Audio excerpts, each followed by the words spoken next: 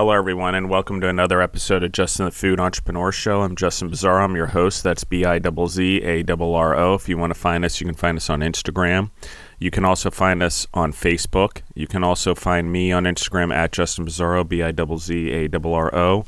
And, of course, you can find us on Spotify or wherever else you grow yourself through podcasts. Yes, we are syndicated almost through every platform, I think, at this point, across 133 countries. So pretty cool. Thank you, everyone, for the downloads. Thank you, everyone, for the interest.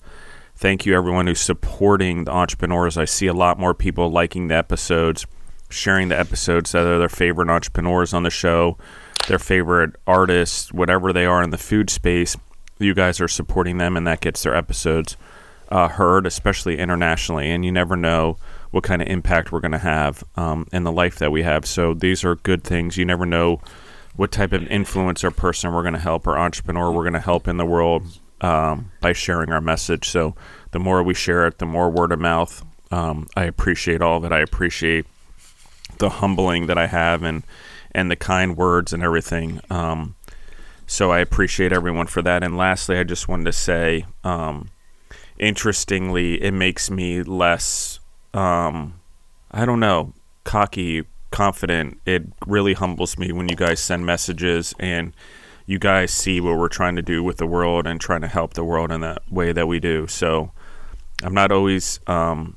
I'm a very active, aggressive, driven individual. I like to win, and I like to make change in the world and fulfill my purpose and grow humans. So I can be very intense, but your messages have definitely humbled me and brought me a lot of light and given me clarity that this is the right direction to be going, even though there are some days I don't think I can record another podcast, especially when we do 5, 6, 7 a day because of the other 3 shows, the Centurion Leadership Battalion with Justin Bizzarro, the Night Dasher with Justin Bizzarro, Dashor, and then, of course, the Justin Ryan Bizzarro Show, which is just like this show, just with non-food entrepreneurs that we're starting to stack up.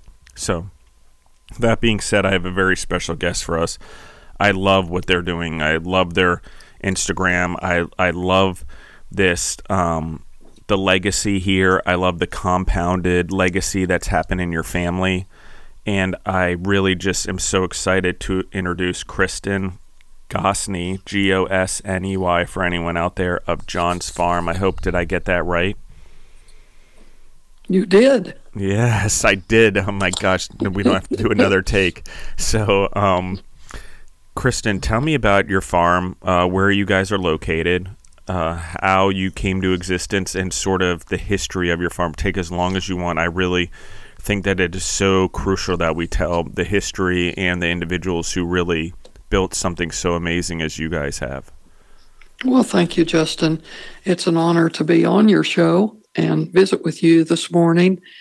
And we are pretty much hyped up about our history as well, because even though Oklahoma is a younger state than many of the states in our country, we have 130 years of history in the state of Oklahoma when our ancestors made the land run in 1893, and which ended up being in Major County near Fairview, Oklahoma, and that's where we are located today. When they came, we suspect they did not know one another, and we're not sure if our great-grandparents ever met. They were 12 miles apart in this area of Oklahoma, and one staked a claim in the rugged Gloss Mountain area, where it is especially dry and red dirt. And then my great-grandfather staked a claim southeast of what is now Fairview in the Sandy Loam area. Both of our great-grandfathers did work on the railroad here in Fairview, so I guess there is a possibility they met, but that we will never truly know. Their fortitude and perseverance are obvious because of the conditions they came to and the way they were able to hold on to the land that they staked, which eventually passed to our parents and now is under our ownership and management. And we certainly hope that our family continues to cherish what we have been given by our ancestors and move forward. And farming, John and I had just completed our college education, which was the only time that we were actually away from our community. We moved back to Fairview and began farming alongside our parents. And we were conventional farmers until 1996, at which time we were given the opportunity, maybe I should say challenge, to become organic farmers. And reluctantly, we accepted that offer. And then over time, about 3 years actually, we were so impressed, and John felt like he was being redefined in the farming industry. And so we converted everything that was under our management into the organic program, which basically leads us to where we are today. We are organic farmers in the beef production industry as well as in wheat production. So let's talk about this a little bit. So basically, did you say 1986 or 96? I'm sorry. 96. 96 is when we started transitioning. So almost basically 103 years you guys had been conventional farmers as a farm since you were founded in 1893. And so tell me about, like, when you decided this, how did this conversation happen? How did you decide that organic was better? Because 100 years would have proven to you guys otherwise. You know, how did this conversation go between you and John about, like, changing to an organic situation? Because in 96, I remember Whole Foods was just like, there were maybe 2 of them on the planet, you know? So, like, I remember that era because I would buy all the organic fruits and vegetables that they couldn't sell into the grocery stores from farms in Maryland, and then sell them in my roadside stands. We had 4 of them where we would sell all summer long fruit and vegetables, organic, that Whole Foods wouldn't sell. And we were one of the first people to get organic out there in our area because no one knew about it other than when the 1 or 2 Whole Foods that were in our area. So I'm just interested because it just seems like such a leap of faith. How did you guys go about this? How did the conversation happen? You know, how long before you discovered it till you actually did it? I guess there's a lot of questions in there, but I think you understand what I'm trying to get at. Absolutely. Let's look back at those 103 years in conventional farming.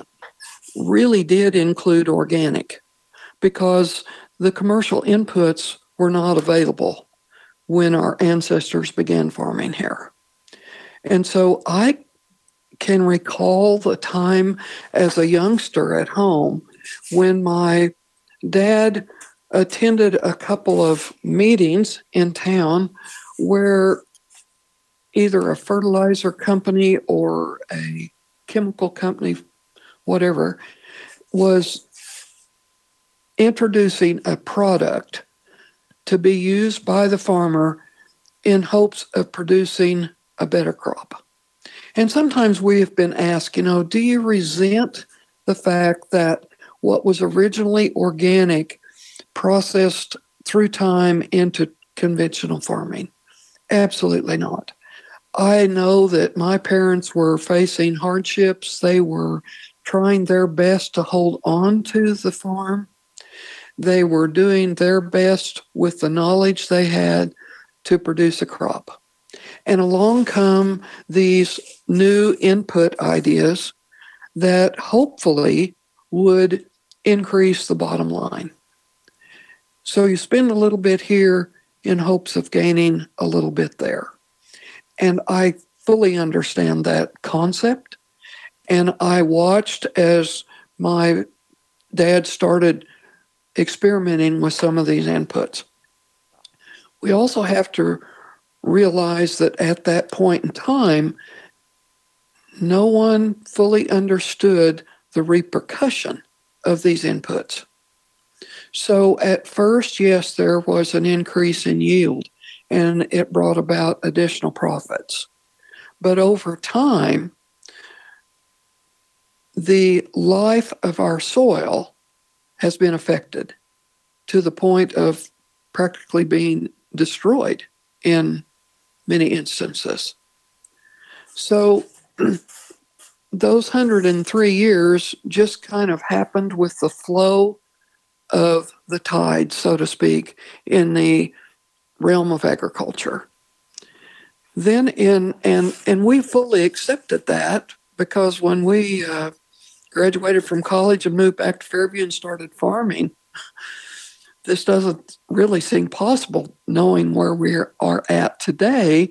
But in the beginning of our farming career, we were actually applying, in a commercial sense, some of these inputs, not only for our own operation, but for others who employed us to do so. We probably wouldn't do that again. But regardless, that's what we were doing. Then in 1995, I'll just be brief on this part of the story, but our son lost his life in a farming accident as a commercial custom harvester in Idaho. And his dream and his pursuit was to follow us in farming. So losing him put us into a totally unknown and unwanted realm of life. It was discouraging, depressing, and all of those things. And about 6 months after his death, we were approached by a neighbor who was one of 2 organic farmers in our county, and asked if we would be willing to rent his farm ground with the criteria that it be kept organic, because his family had kept it that way. And we turned down that offer. I sometimes laugh and think we couldn't spell the word organic, but we had never needed to. Well, he was persistent, and he called us a second time, and he called us a third time. And on the third time, we had put a pencil to the facts and figures.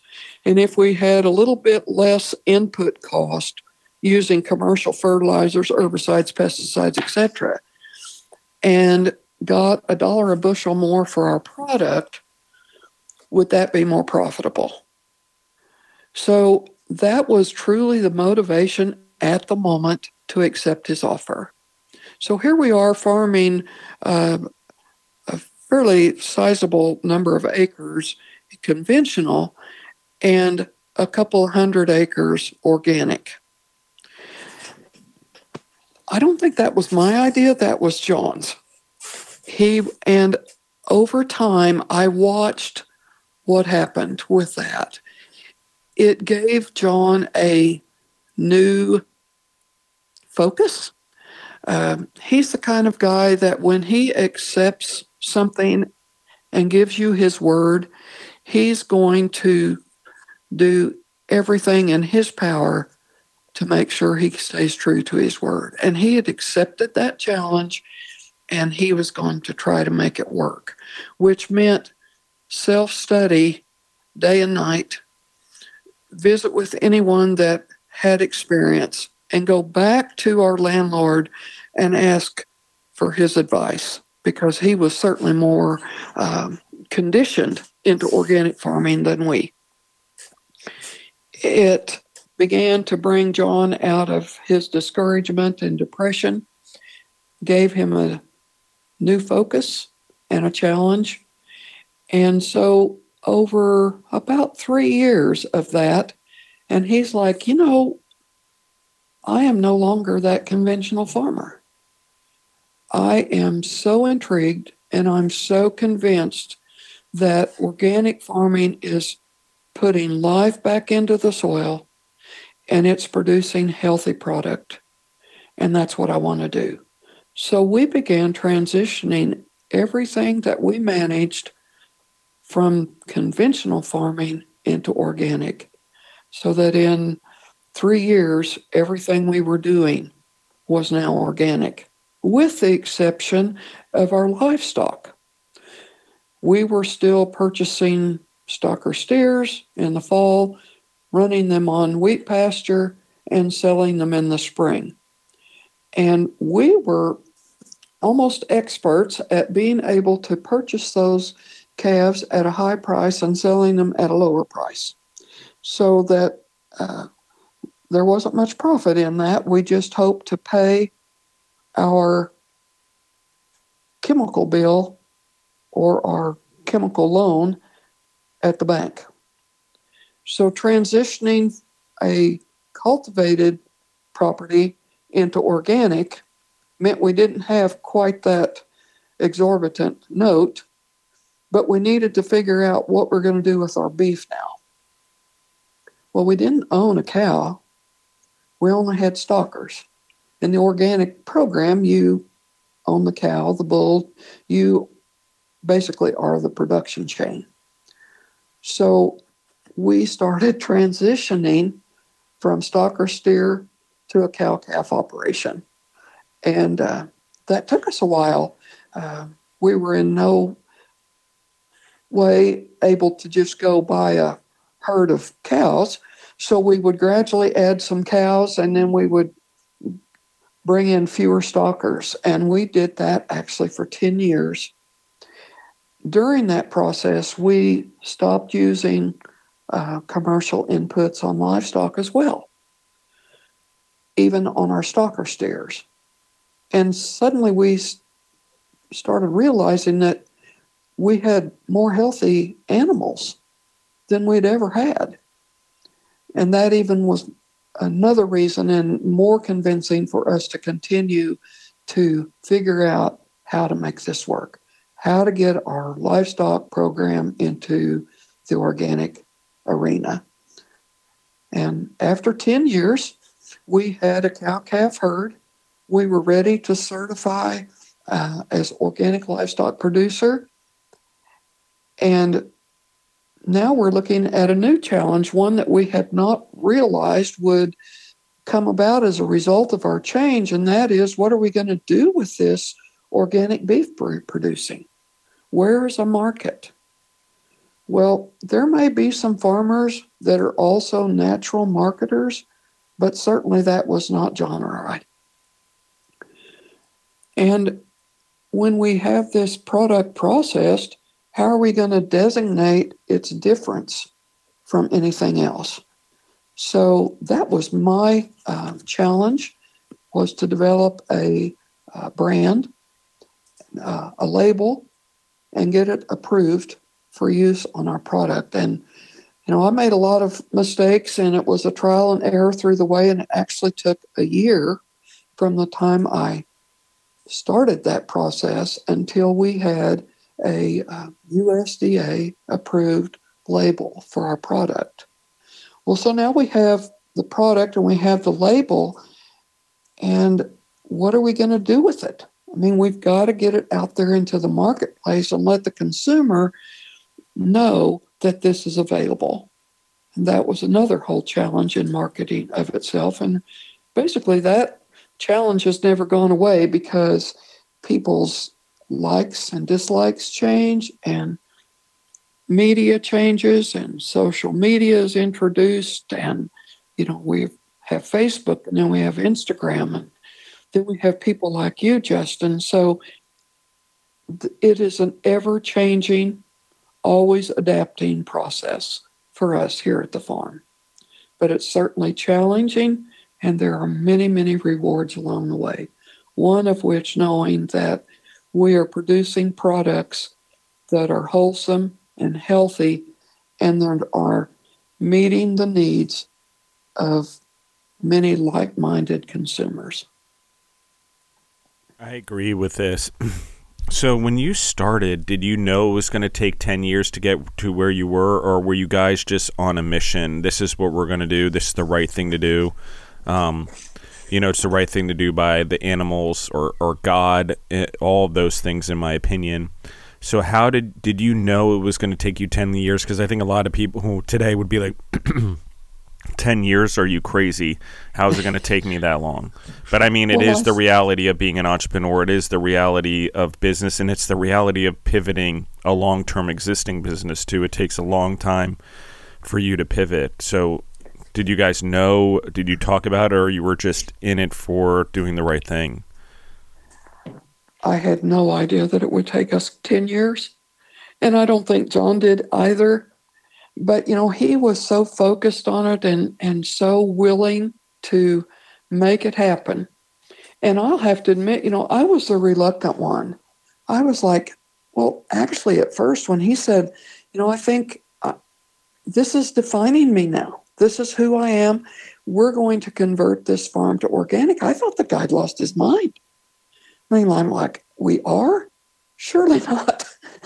How's this going to happen?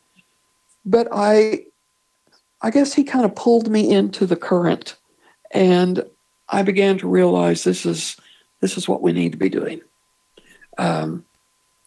My faith tells me that even though we were reluctant, God opened a door for us when we needed it the most.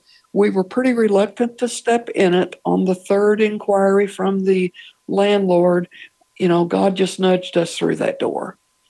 And so when I keep that in my mind, I know that this is where we're supposed to be, regardless of the 10 years it took us to get there. And, someone else starting into this same process, they may do it in a couple of years. But the way our situation was at the time and the way we needed to work out our finances and the amount of knowledge we needed to gain took us 10 years. And that's okay, because now we, kind of have all those other experiences to go back to look at, to evaluate, and help make decisions for the future. But certainly I did not anticipate it being 10 years before we would have certified organic livestock.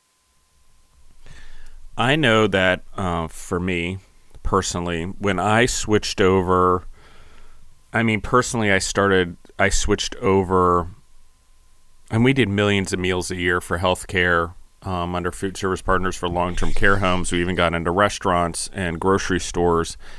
And I remember I converted over to like whole foods. Like I did paleo for a little bit, but then I balanced out my diet like in my early 30s for sure, late 20s. And as I did that and discovered the effect on my body, also growing up on a farm, I eventually came to this weird conclusion that we needed to serve better proteins and better fruits and vegetables. We were doing well and serving whole foods and making things from scratch, and obviously trying to do less processed foods, less chemicals in our food. As we did feeding, we would produce it today, it'd go out for lunch, dinner tomorrow, and breakfast the following day, central production. But as I weirdly had this thing where, like, I'm doing wrong, I'm not actually helping humans in the hospital, I'm not actually helping them get better, and while I'm doing better than processed food, I'm not actually giving them the things, the organics, the grass-fed, the pasture-raised, the free-range that is needed for a healthier lifestyle, because those bad things compounded in the human body. I started to see it, especially being in the business for 24 plus years, and then you see patients that have gone in and out of your hospital for 20 years and they aren't getting better, and you're almost making them worse by the food and the medicine, where good food can be preventative medicine.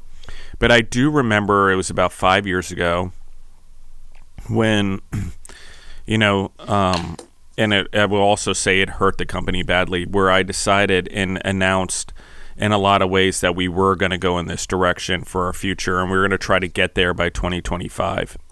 Be all sustainable, all regenerative, actually, I call it. Sustainable is to sustain what we have now. Regenerate means to replenish, to regenerate the planet and bring it back to the organics before the conventional things we've done. And so regenerate our planet wholly. And the pushback for years that I got, it would ultimately, lead us in a different direction, and we would break up the company and sell off pieces and have to bankrupt some that were connecting pieces. But what I learned there a lot was that most humans, even if they know it's beneficial to other humans, even the healthcare companies, even the food companies, even the grocery store chains who claim to do a lot of this stuff, you really got to find people that have it as a purpose and a principle. No different than John. Excuse me. I'm getting a little emotional. And sorry, guys. That normally doesn't happen.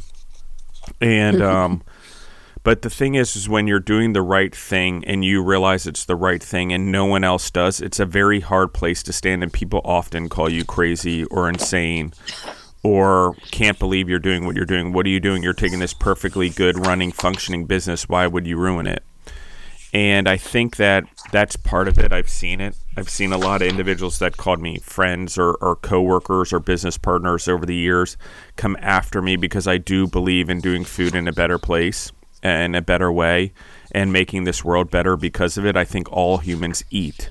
And I think that this is truly a vehicle by making humans better, making our planet better, and regenerating it. And if we eat how many meals a day and we all choose to do it right and do it the way that replenishes our planet, regenerates our planet, helps the animals and the plants on our planet, then I don't see how that could be wrong. But we sort of ignore it. We take the easy route. There's 10 million other distractions in the world we'd rather think about than how we eat. And taking responsibility for our food and our food sources, interestingly, even though it's the most important thing for human development and the human mind and our future, our children's future, the future of the humans on this planet, above all else, is taking care of the animals and the plants properly and eating them in a way where they can maximize the nutrients, the minerals, and the vitamins they give us. That is their purpose, as I've come to understand it. But I will say, you made the comment about the crazy thing. It really did strike home. I think still people are out there that still think I'm a horrible person or I'm crazy because I switched over from non-conventional and I moved our company in a different direction, even though it hurt us, even though it may have led to us being broken up in the way that we had to. I will say this, that still today, as I reform a new company called Freedom Foods, with a group of business partners who align with my principles and the principles I have on these particular issues, that it's better than I ever had before. But it was this crazy struggle and crazy disbelief by people that we would take something that was quote unquote successful and change it in a different direction. And it's still amazing to people that I'm still trying and I'm doing it all over again because I, like John in a weird way, have this instilled in me. I think I've had it since birth. I've always known it was there as an entrepreneur to better the world and try to make it a better place while I have the time here. And through me, my vehicle is food. You know, that's my number one vehicle. I have podcasts. I have everything else, influence people, coach people. But for me, the true way that I see having big impact and influence is through food and the way all humans eat. And the way we eat can regenerate our planet and save the world and ultimately get us off this planet if we want to also. Sorry, guys. Apparently, I'm losing my voice. And but I think it is important what you're saying. And I think weirdly, when you're on this type of mission, years start to go by, but it's not significant. The little losses here and there or the changes or the hardships aren't significant because you have this purpose. And the loss of something or relationships or, in my case, a business that was like my child, but not the same thing, not to be confused, but I don't have children of my own. I only have stepchildren. The loss of that was so significant to me as we did it, even though some ways I had a choice, in other ways I didn't. That loss has become something that's so instilled in me to do it better and to regenerate the planet and to speak to people and help other entrepreneurs and do podcasts and never let my voice be unheard or let my actions not be for the future, or as I would say, to better the world God created. God created the trees. We turn it into furniture as humans. That's the way I look at it. It's what to do with what he gave us, what he created, and do better with it and use it to help humans and help the planet and animals on it. So I love this topic in particular. That's one of the reasons I love having you guys on on the show, and what you're doing with the farm. So let's talk about the entrepreneurial ingenuity. Let's talk about, how do you get your product out there? How do you get your organic product out there? How do you get your organic beef out there when so many people are still hesitant because of price, or so many people are still hesitant because it doesn't have the same flavor per se as, corn-fed beef or whatever, corn-finished beef, and all those are the stocker steers that you were talking about. To me, it's a better flavor. I understand it better, but how do you sort of negotiate all of that? How do you deal with it? Because even the fat's a little bit yellow versus what everyone's used to seeing, which is white, and they think something's wrong with it, although it's actually healthier. How have you gone through all of that? Well, let's go back just briefly, Justin, to your talking about being crazy, because I think that is something that we certainly did not anticipate being called crazy when we started this process. And I understand it more now that I look back and see, well, yes, maybe we were. And I realized that, at one time in our farming career, when we would drive by our now landowner's farm and see more weeds on his farm than those surrounding him, I thought the guy was crazy too. And I've had to apologize to him numerous times for those thoughts that I had. But, when we started this, it was not unusual for a couple of farmers to drive by our fields really slow on their way to the local coffee shop. And they were just checking out what it was that John might be doing that day. He might be out in the field sitting there watching bugs crawl up and down a leaf to see if they would take a bite of that plant after he had sprayed sugar water on it.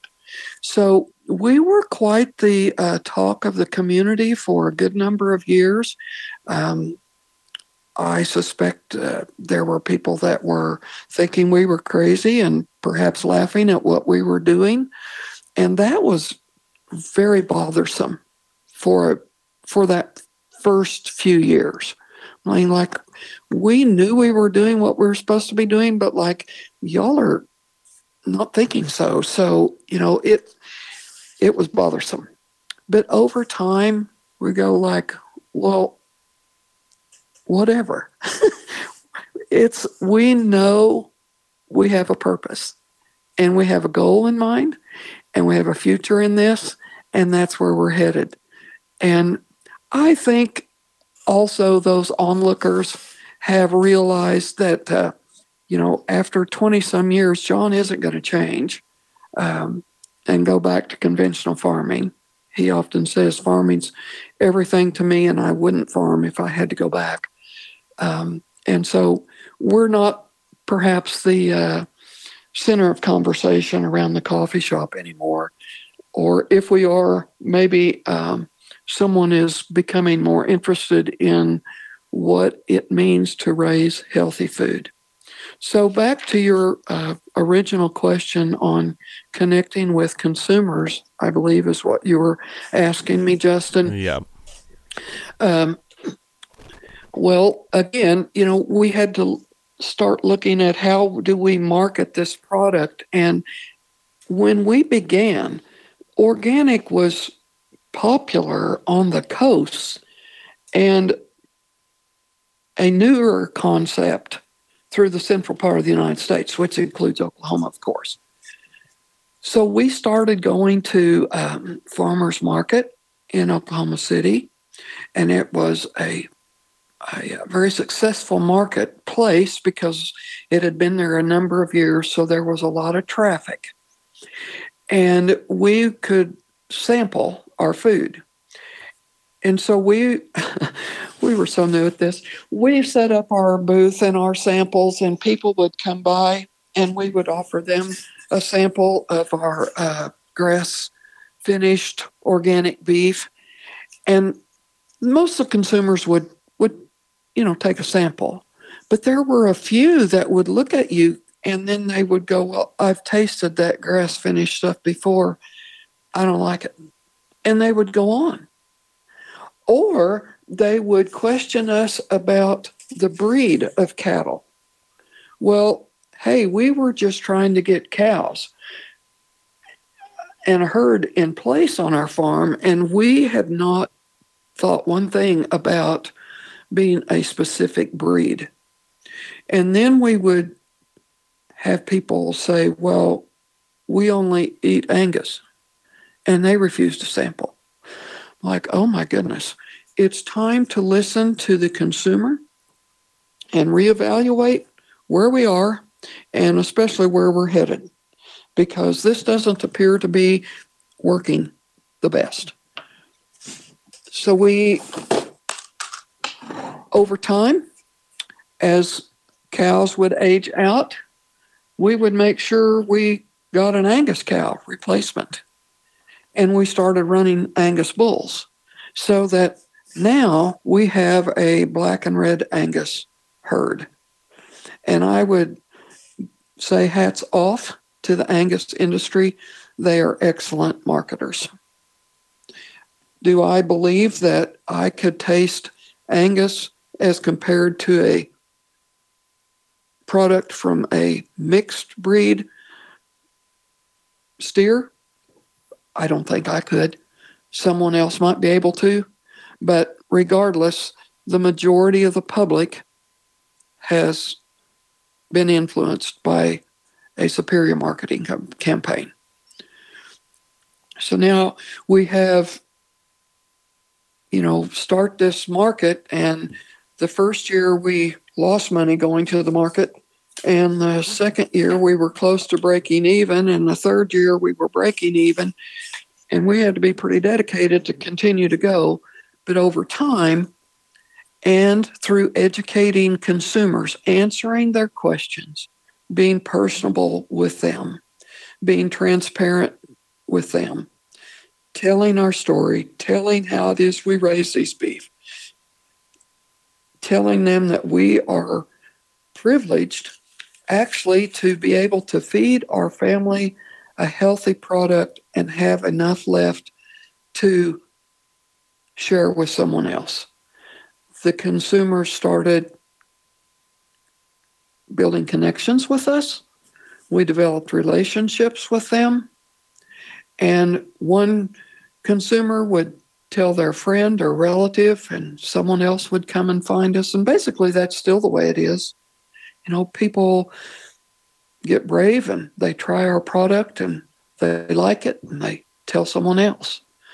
So connecting with the consumer, to me, is all about being transparent and willing to communicate and building relationships, regardless of whether they purchase your product or not. Just trying to be real people. We're real farmers and we wear real skin, and we'll tell you what we really do. Does that help? Yeah, it extremely. I think that's one, you build long-term relationships. Like, that is key. You don't see dollar signs. You're actually trying to educate people because you have a purpose in your product. You're not just trying to make the money off it. I think that's also what anyone should hear, even though you've had a successful farm and then you go through this successful thing of raising organic animals and then you pivot. The reality is you guys kept educating people, you stayed with it, you didn't let things get you down, and you never gave up, no matter what was going on. The loss of a son, the purpose of going organic, even with everyone saying that you shouldn't or making fun of you. Because I remember what a lot of people still do when they hear organic or grass-fed beef. And then lastly, I think it's your ability to want the consumer to have a better life, to have a better lifestyle, because there is a better source of beef out there in organics. And I agree with you. I will say this, is that I can't tell a difference. And I think that if we're out to regenerate our planet and we actually care about the animals in it, as everyone does, then that would encompass all species. And that the diversity of the species would actually lead us to a diversity of minerals, diversity of vitamins, and diversity of nutrients, because not every species uptakes the same way. So in my opinion, you want the diversity. This is always an amazing thing for me because we get caught up as humans on the same thing always, and we find so much comfort in consistency and routine, which I think is great. However, you can still have beef multiple times a week, but from different sources of beef. Okay, and that I mean within organics or grass-fed, obviously grass-finished. But what I am saying is it's okay to try different ones. It's okay to try different chickens, cows, turkeys, beef, not just get caught up in the same things. One, our planet needs the diversity for its regeneration. And number two, like we need it as humans to maximize our potential. Our kids need it to maximize their potential, our grandkids. You know, our brain is fueled off of the food that we eat. There's no hack. I know everyone thinks there's like vitamins and everything that does whatever. Those are just hacks. Most of that stuff doesn't even get absorbed in our bodies because our body doesn't know how to naturally absorb that stuff. It never will. Our body is meant to absorb food. You know, our body's meant to heal and have medical properties off of food. That doesn't mean I don't take medicine, but it does mean that I try to balance my diet a lot so I don't need any medicine if I ever need it. I haven't needed it in a long time. Even with getting recently really sick, I figured out a way to get through it sort of naturally and with the food that I eat. Okay, so it can be expensive. It's not a cheap thing. And so, but there are ways that you can find local farmers, local people that have organic farms, that have organic vegetables, especially now during the spring and summer, that you can get stuff cheaper from, even cheaper than the grocery store in some cases, I will say. You know, and that's the thing that I think everyone doesn't realize. When you don't have all the inputs that are related to conventional farming or all that stuff, eventually over time, and cutting out all the middlemen, which is just run rampant in our beef industries and our pork industries. When you actually go to the farms and you go to the farmers markets and you get the food fresh, it will actually, one, make you healthier. Two, you can find cheaper ways of doing it. And three, your decisions are bettering the world, not only for your children, but for the other humans that live on it and animals that we inhabit it with. So I think that's the huge piece. Like, let's talk about a little bit like leadership and mentoring. Like, you guys have come through a lot. Were there other people out there that you sort of had as mentors or coaches or people that you believed in? I mean, you mentioned John had the neighbors that you guys rented the farm from, but were there other people in this field or other people in general that you guys looked up to or were motivated by? Yes, there were a couple of others. And as we go to that, and you had mentioned it's not cheap to eat healthy foods, but hey, medical care is pretty exorbitant. So it kind of lessens the price of eating healthy. And, you know, when we are so encouraged when young families seek us out and they tell us, you know, we're just looking for wholesome food because we want to, as much as possible, ensure the health of our children in the future. And man, that's just as encouraging as you can get. And, you know, they want to know what they're eating and they want to know who grew it and who grew that food that's going into my mouth. So, yes, we looked to find other people who could be helpful resources to us as we were along this journey. Basically, our neighbor had some experience. He had some experience with finding the large marketers. For example, our wheat goes out of here in pails to consumers, but it also goes out in semi-trucks going to organic mills across the United States where it is milled for organic breads and cereals and those kind of items. And we needed help finding those resources, and that was very helpful. But when you are pretty much the lone ranger in your area for an organic farmer, there were not a whole lot of other resources that we could use as far as individuals. John read everything he could get his hands on that talked about organic. He studied the products that were out there that had been approved for organic use. And one person that in particularly stood out to us was Joel Salatin, and I kind of define him as the guru of grass-fed and grass-finished animal production. He, like us, is a real farmer. He's dedicated and determined. He's made a name for himself in our nation and our world. He's just such an excellent communicator and so enthusiastic about what he does. Plus, he has a great sense of humor. So people just gravitate to him. And I was fortunate to be able to attend a conference where Joel led the various sessions.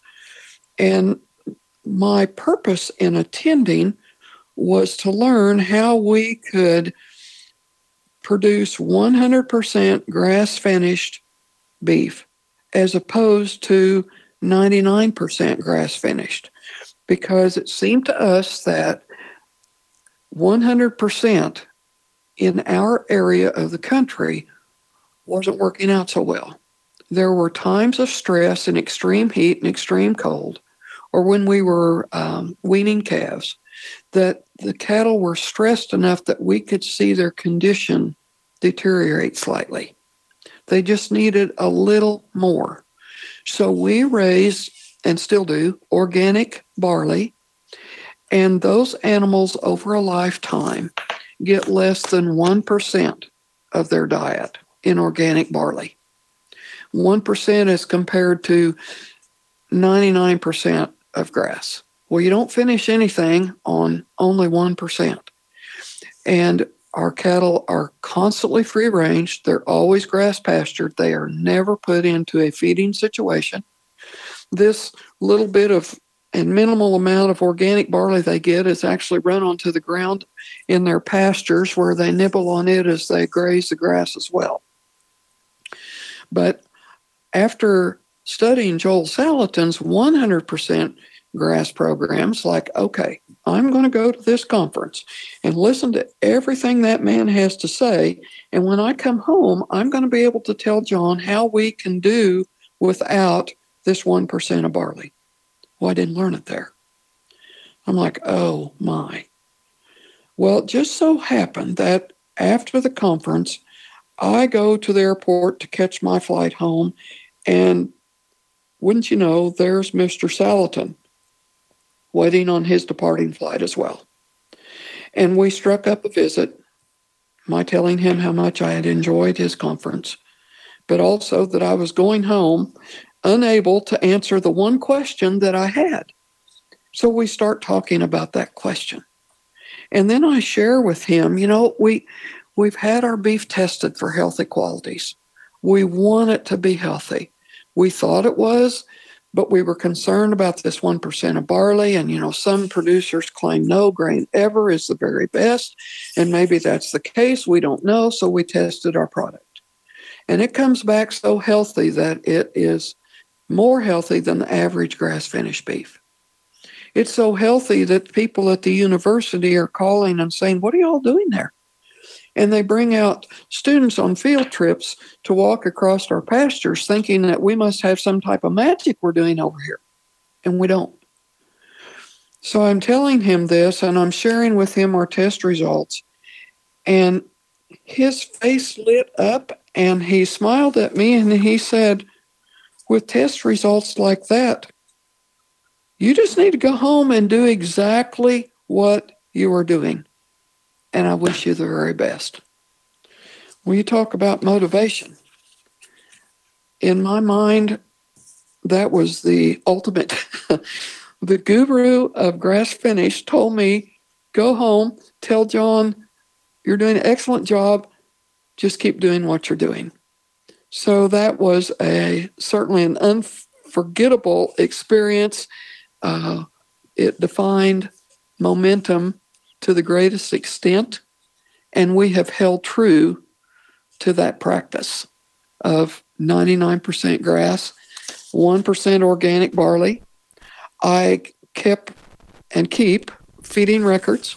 I know how much barley we harvest. I know how much we feed over time. I know how many head we're feeding this to in the pasture in these little tiny spots of barley we run on the ground. I submitted those records to USDA. Again, I wanted to be transparent with my consumers and my customers. And I asked USDA, may we put grass finished on our label? And we have permission to do that. So that was one of those, I guess, accomplishments that we feel secure in now. And we feel like we have done our very best to ensure the customer who is concerned about healthy eating that they can find that in our beef.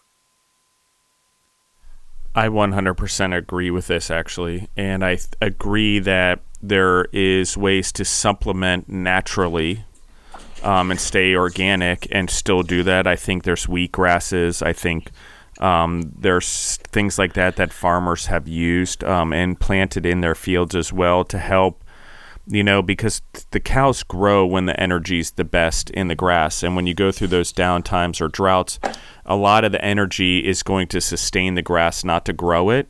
And when there's not growing energy in the grass, it doesn't grow the humans or the animals that are eating it. I just want everyone to just picture that, because I know it's hard for everyone to imagine, but if something's not growing, it actually doesn't give growth energy the same way. It doesn't give the same health benefits as it does. Or when it's organic and it's relying on itself to grow, it's got better energy in its molecules. I know that people are like, oh, what are you talking about? Well, when we fertilize it unnaturally or we use pesticides, we're not allowing those plants and animals to do things naturally that make their meat great, okay? Or the plants great, right, or give the humans what they need. Weirdly, you don't want them to be stressed, because that doesn't lead to their growth, and then we pick up their stressors in our eating. That's why conventional beef can be so hard. That's why there's stressors in there. It's not only all the chemicals and everything and the way we raise them, or the situations. It also has to do with the stressors, and it has to do with the lifestyle they lead and the purpose that we're ultimately getting to. If we want them to be the healthiest possible in order to provide us with the best health possible, we have to balance some of this out. So I agree with you. It's still grass-fed, grass-finished. I think that, the way that the barley's done and that you guys do it and is necessary to keep the animals healthy. You rather have people are always like, oh, what do you do? Well, in this case, the animals live a lot longer, have better lives. There's not as many deaths as there was in the wild. It also gives them a healthier life to fulfill their life and their purpose as God intended it as part of the food chain. And so, there's all of these things, and we try to get too carried away in playing God and whatever else, and I get it. But the actual reality is if we recreate the environment as close as possible as the wild, but then add natural things that we do as humans, as the angels on this planet, over animals, so that we can better the health of other animals, so we can better the health of humans. That is a very important thing. And I know it's hard to believe that we have to, kill an animal in order for it to be our food, but we're not understanding that the reason these animals have life and have purpose is because we've also given it to them. Otherwise, they may be extinct. Otherwise, if we didn't do what we did, we may not have them in our world, because we protect them, we grow them, and we give them, and they give life to us. That is their purpose, and they give life to other animals, even if it wasn't us. So, exactly. One of the things that I think is hugely important is that,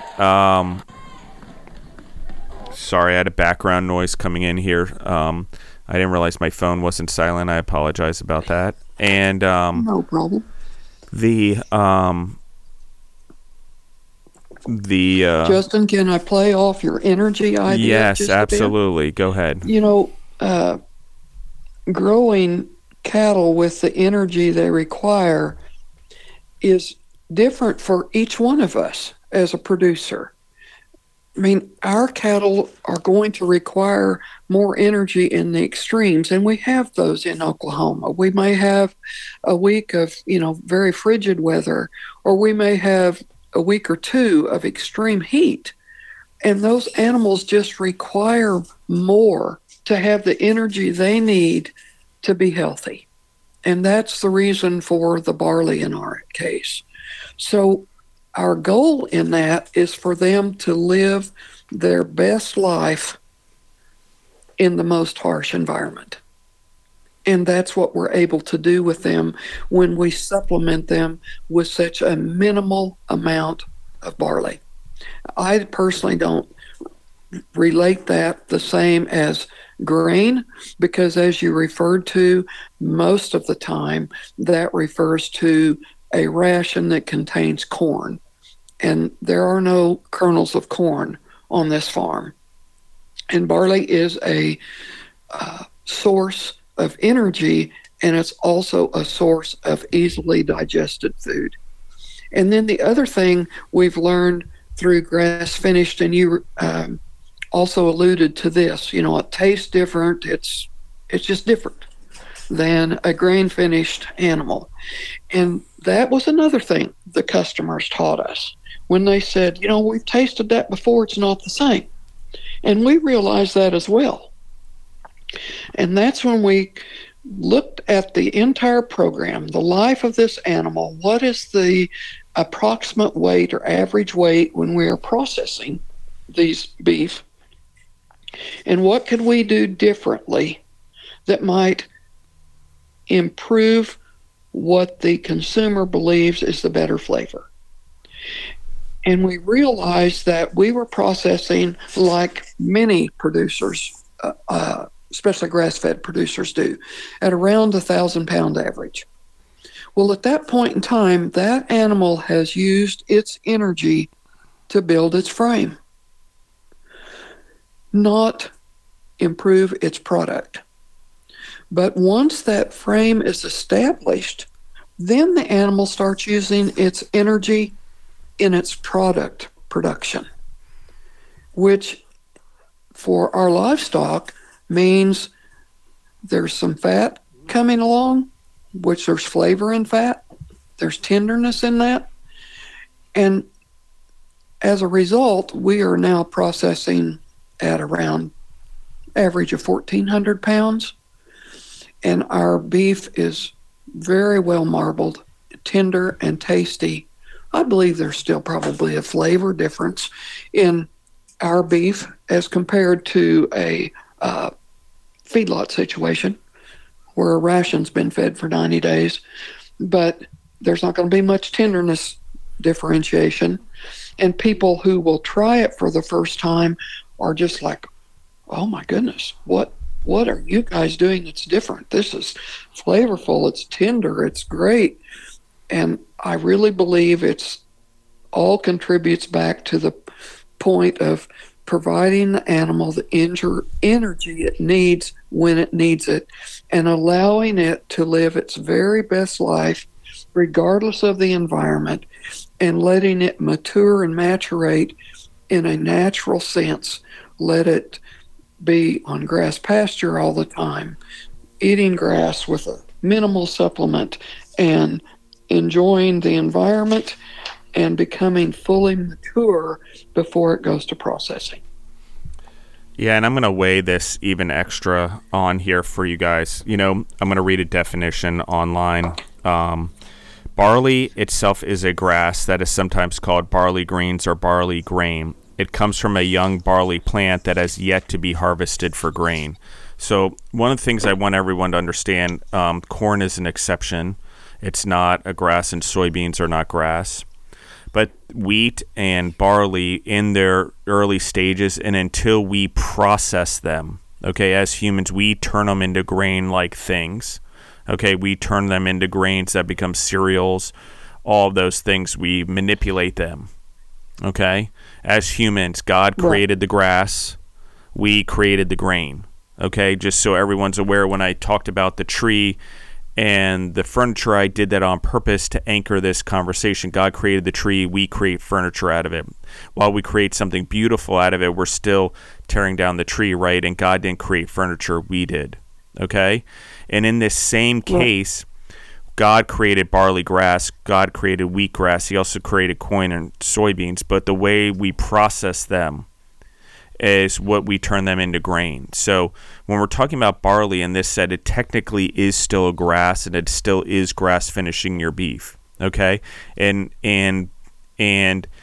true to what I understand, and true to what I've done my research, especially over the last 14, 15 years as I've really gotten into this, is that it's us that manipulates it. It's us that almost processes it, and we turn it into grains. We strip it of a lot of its properties, so much so we have to then go back and reinforce it with minerals and vitamins that are already in it. Okay, and one of the things that I say, why I'm going to anchor this conversation, is barley is high in vitamin A and vitamin C. It's particularly, we can eat it as humans. We try to put it in our drinks, the barley grass, all that stuff, and get that, and we absorb it, but nowhere near the efficiency that we absorb it when an animal like a cow eats that same barley grass or grass and translates that vitamin A and vitamin C into its meat, and we get it through that way.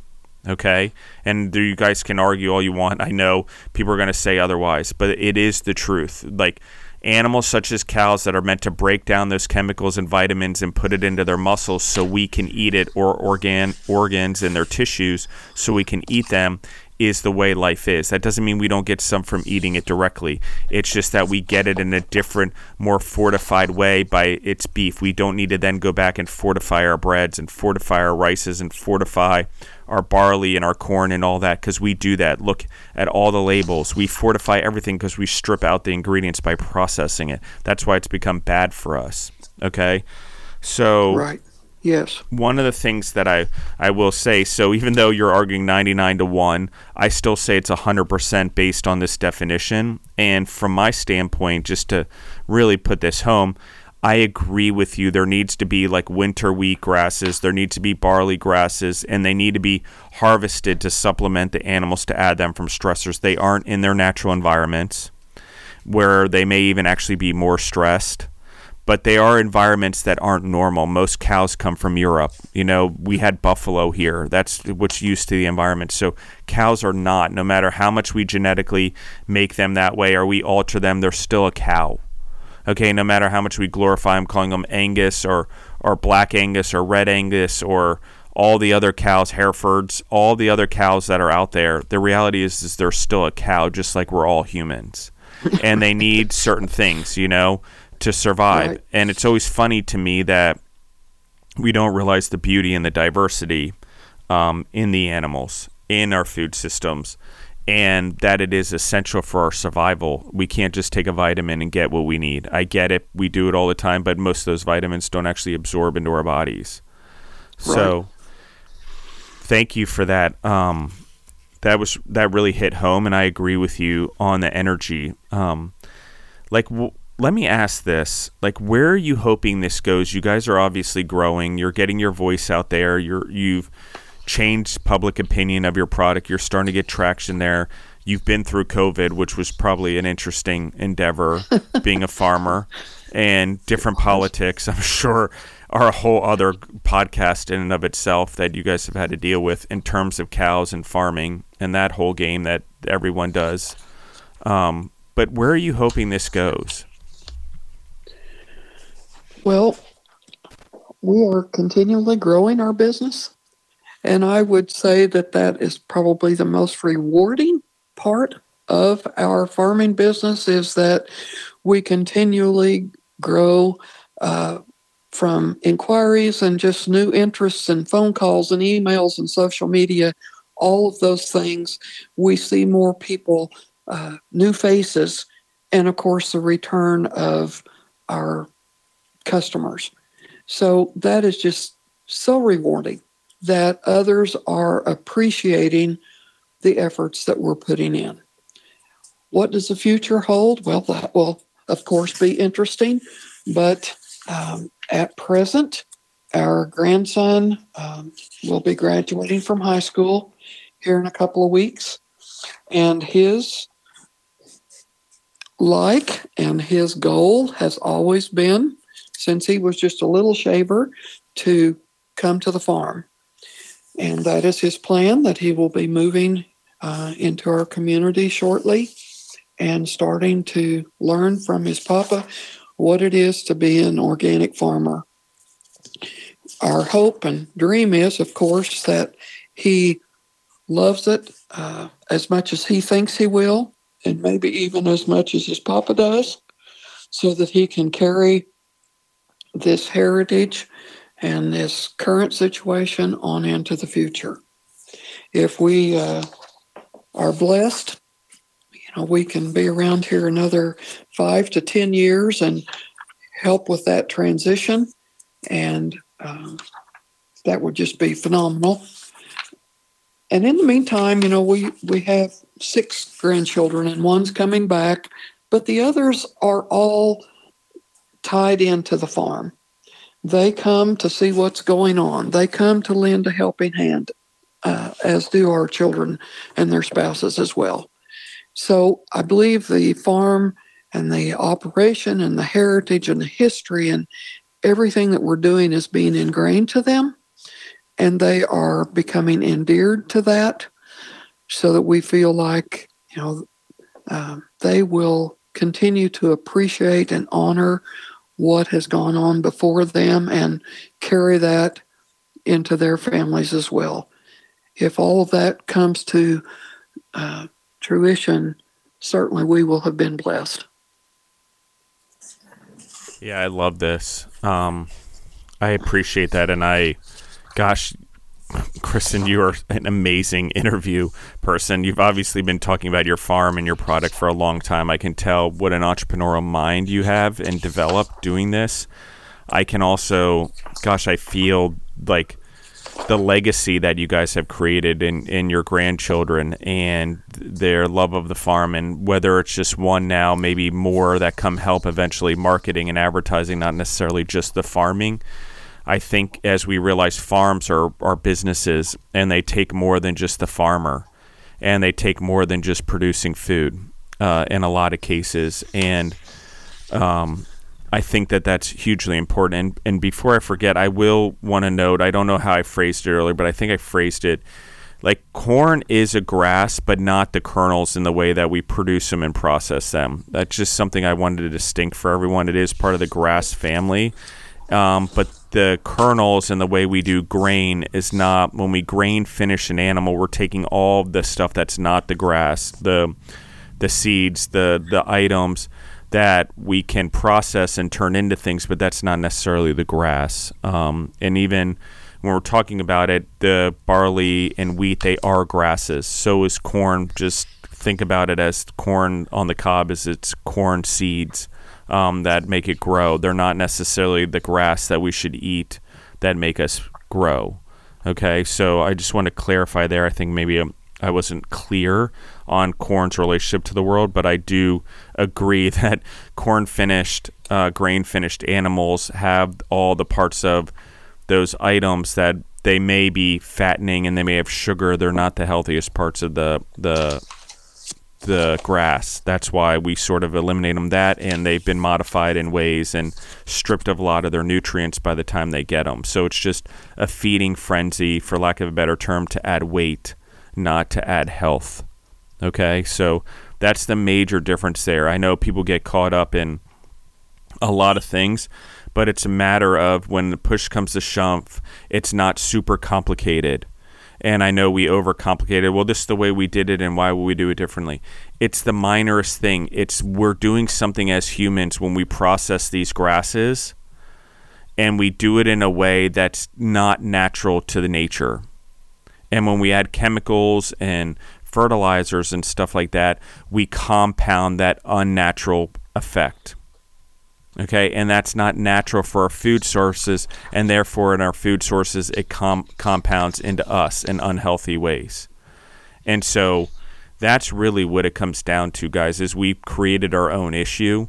To your point at the beginning of the podcast, we started off organic, and now we've gotten off of that. And in the mass production of food and to speed up the production of food, we strip down only what we perceive as the most valuable parts of these plants, but the reality is we basically have stripped them for anything of value, really, to the human body. They may be valuable in terms of dollars, but they're not valuable in terms of nutrients, and therefore they can cause problems and unhealthy things, and sugar influx and all these weird stuff that's unnatural for us and the animals. So I think as we look at it, it's not as black and white as everyone wants it to be, and we need it to be as humans. But the reality is is when we eat organically or whole foods and we understand what that is, that doesn't mean a bee that goes from a non-organic farm doesn't end up on an organic farm. You can't stop the bees. I get the argument that a lot of people make.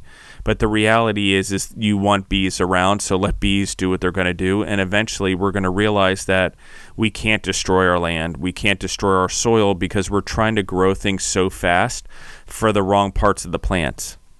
We don't utilize the whole plants. We don't understand what it is when grasses grow, what that really means. And we've come to look at food as hunger versus nutrients. And you want to stop being hungry all the time, get the right nutrients in your body. And I'm not saying there isn't food shortages in the world, but they're more than likely nutrient, mineral, and other shortages versus just food. Okay? So that's just something for everyone to be aware of. And we often, even in the United States, when we had the agricultural revolution and fed everyone, we almost killed a majority of the population in the United States by not having many minerals in bread. Wonder Bread had nothing in it. It was nutritionally bankrupt, and there was no wonder about it, until they fortified it. And then they had to go back, and instead of making it the right way, they're like, oh, that costs too much money. Let's just put vitamin A and C and D and whatever minerals in it, fortify it. That's the term fortify, meaning what we stripped out of it, we put back in.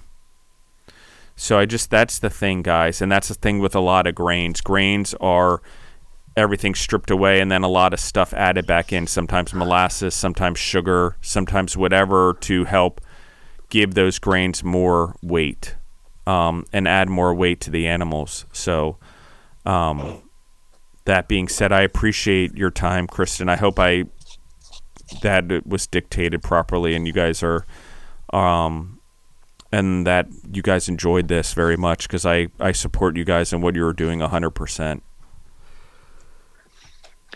Well, I have enjoyed it very much, and I appreciate, again, the opportunity to share our farm and what we do and how we do it with you, Justin. Yeah, absolutely. I'm definitely going to have you guys back on the show. I will reach out for a part 2 here or there and definitely get some updated questions for you guys that are specific to what you guys are doing, because there's just a lot of questions that I have for you guys, and I think the audience is going to have some questions as well.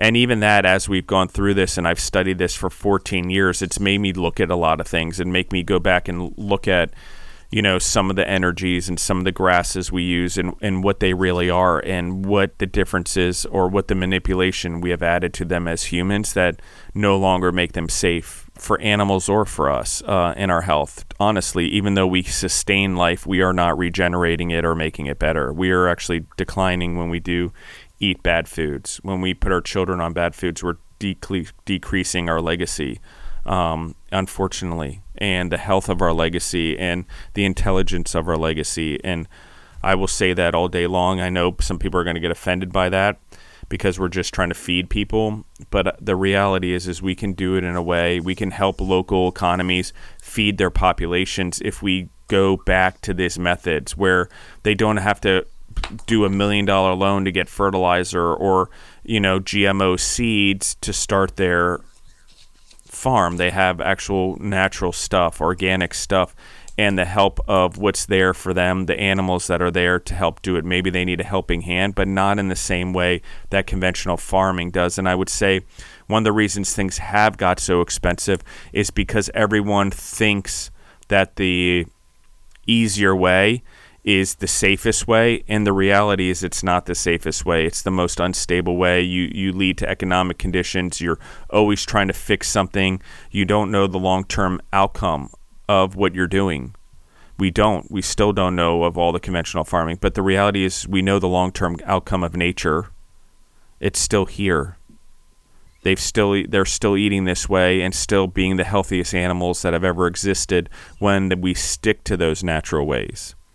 That's the part that I think is the easiest and the simplest way to explain it to everyone is we've already done our homework. Why are we trying to recreate it? Why do we need to do this when we already have it? But I get it. Man always wants to make things better and simpler and easier, but it just doesn't make things healthier, Right. So, yes. And, conventional input producers, such as your commercial fertilizers or other inputs, they use the byline, help us feed the world. And so conventional farmers have heard that so much they are buying into that fact. But why is it we don't just begin with feeding one another? And we can do it, and our ancestors did it. And I believe we are beginning to see the return of many ways that our ancestors did things, realizing that that was the more healthier way to do things, including livestock and grain production, wheat production, whatever you want to call it. There's just healthier ways, and we start by feeding one another and supporting our local producers, whether that's local to your town or area or state or whatever, the closest you can find. And if coming through 2020 was certainly challenging, but one of the attributes I believe that we've gained from that is realizing that there are local food opportunities, and people are focusing more on those than they are on the internationally produced food that we don't know comes from who knows where. Yeah, I agree with you. And we've almost become cattle ourselves, for lack of a better term, because not only do we believe that these, what I would call unnatural in some ways, or manipulated food sources are good for animals, we believe they're good for us. And I think that to what everyone says, I agree, feeding humans and starvation is an important thing. That it's just a matter of, it's not just doing it, it's how we do it. I think that we use those statements, and I agree, it gives a lot of people purpose, but we get so caught up in the purpose, we often forget to look at how we're actually doing it. And we're like, oh, everyone's being fed, we win. And that's just not the truth. The truth is, are we feeding everyone healthily? Does it have minerals, vitamins, and nutrients in it that come naturally that our body can break down to maximize and stop from malnutrition and starvation? We have plenty of places in the world where we feed ungodly amounts of food to, and they still suffer from malnutrition. We give away food all the time. And what does that tell us? Well, instead of exporting food, how about let's export knowledge and get them growing organically and regenerating and in their own loops. That way they don't have to rely on international economies or foreign products or, stuff that's been cultivated, a month ago that's now nutritionally bankrupt, even though it might be a whole food. Because it just, even to what everyone believes, things do deteriorate. They go bad. They lose their value. They lose their nutritional value and their minerals based on how far we harvest them. So local economies, regeneration is important all over the world. Africa, we talk about feeding Africa a lot, and the Middle East and refugees. The best thing that we can do for them is give them skills to build regenerative, organic, grass-fed, cageless, cage-free, whatever you want to call it, pasture-raised animals, grass-finished, that in the way that we can. And that's the biggest skill. And from there, economies will build.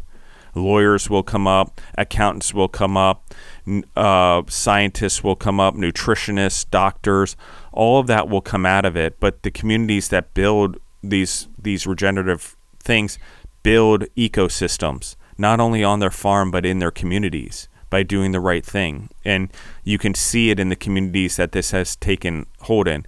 And if we think of outcomes as in 2 to 3 years and we need it then, this is not the fight for you or for all humans. This is done in generations.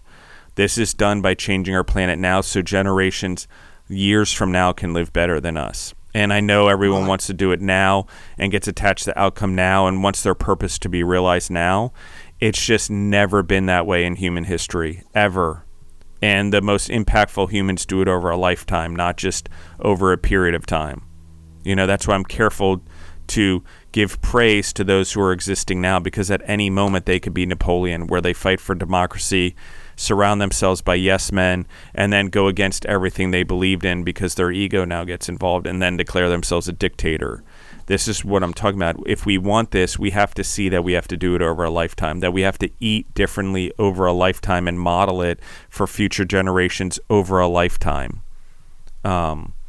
So thank you, Kristin, very much. I appreciate what you've done and John's done and the farm you guys have created, the message that you guys have, the bravery, being so bold in a world that obviously doesn't always see things the way that you guys see it, for sure. And I know that in my own case. And I appreciate that you guys kept fighting on amongst all the doubters and all of that. And I know you guys went through a tough situation in the 90s, but hindsight, I appreciate in ways that God gave you a gift to give to the world and a greater cause than you could ever imagine, that I could ever imagine, and the lives that you guys have impact on and give to through your product, and the health that you're giving away, knowingly and unknowingly. So I appreciate you guys. Is there anything that you want to say before we go? Anything that I missed? Anything you want to talk about the farm?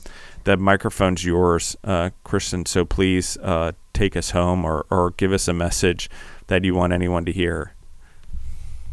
Well, I think if I look back to the beginning and I ask myself, what things would I do differently, or what have I learned that I could apply to what I didn't do before, I think I would try to have a greater appreciation for our ancestors, including our parents. They're really the ones, Justin, who faced the really difficult hardships, and they overcame them. They took so many chances.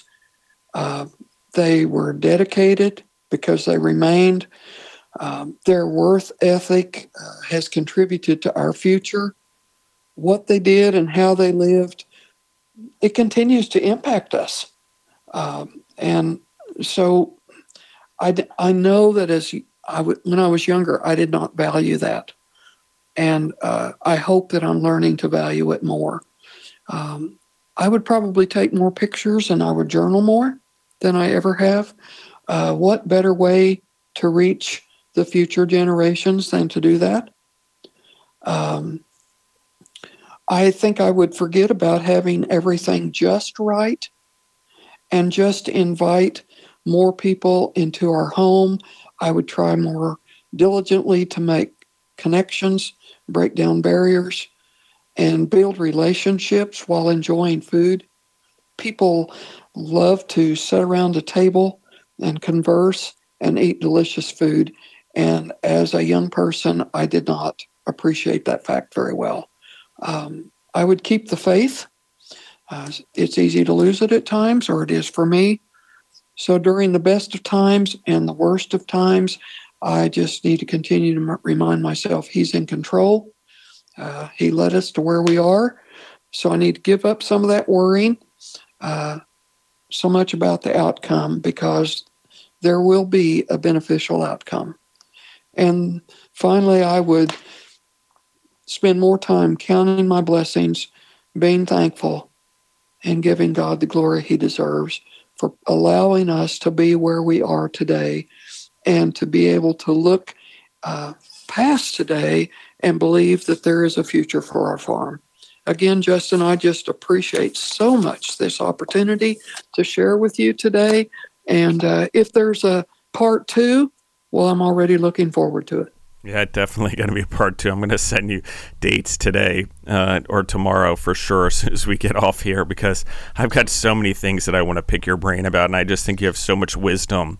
I really look up to you guys, honestly, and I really just admire what you guys have done, and someone that I feel so young yet so old, all of 43, and live such a big life. You give me a lot of inspiration that the best is yet to come. And that my mission is only beginning, just like it did for you guys. Sometimes hardship gives us new life and gives us new birth and gives us new purpose and drives us to greatness and excellence, which I would say that you guys are on. I mean, I'm just so impressed with you guys and the pivoting and the no give up attitude and doing it for the right reasons. And like you said, not attaching yourself to the outcome, I think is just huge in this world. Too many people want something for something in return and don't give it for the greater good, ultimately, where we actually won't even see the outcomes of what we've done.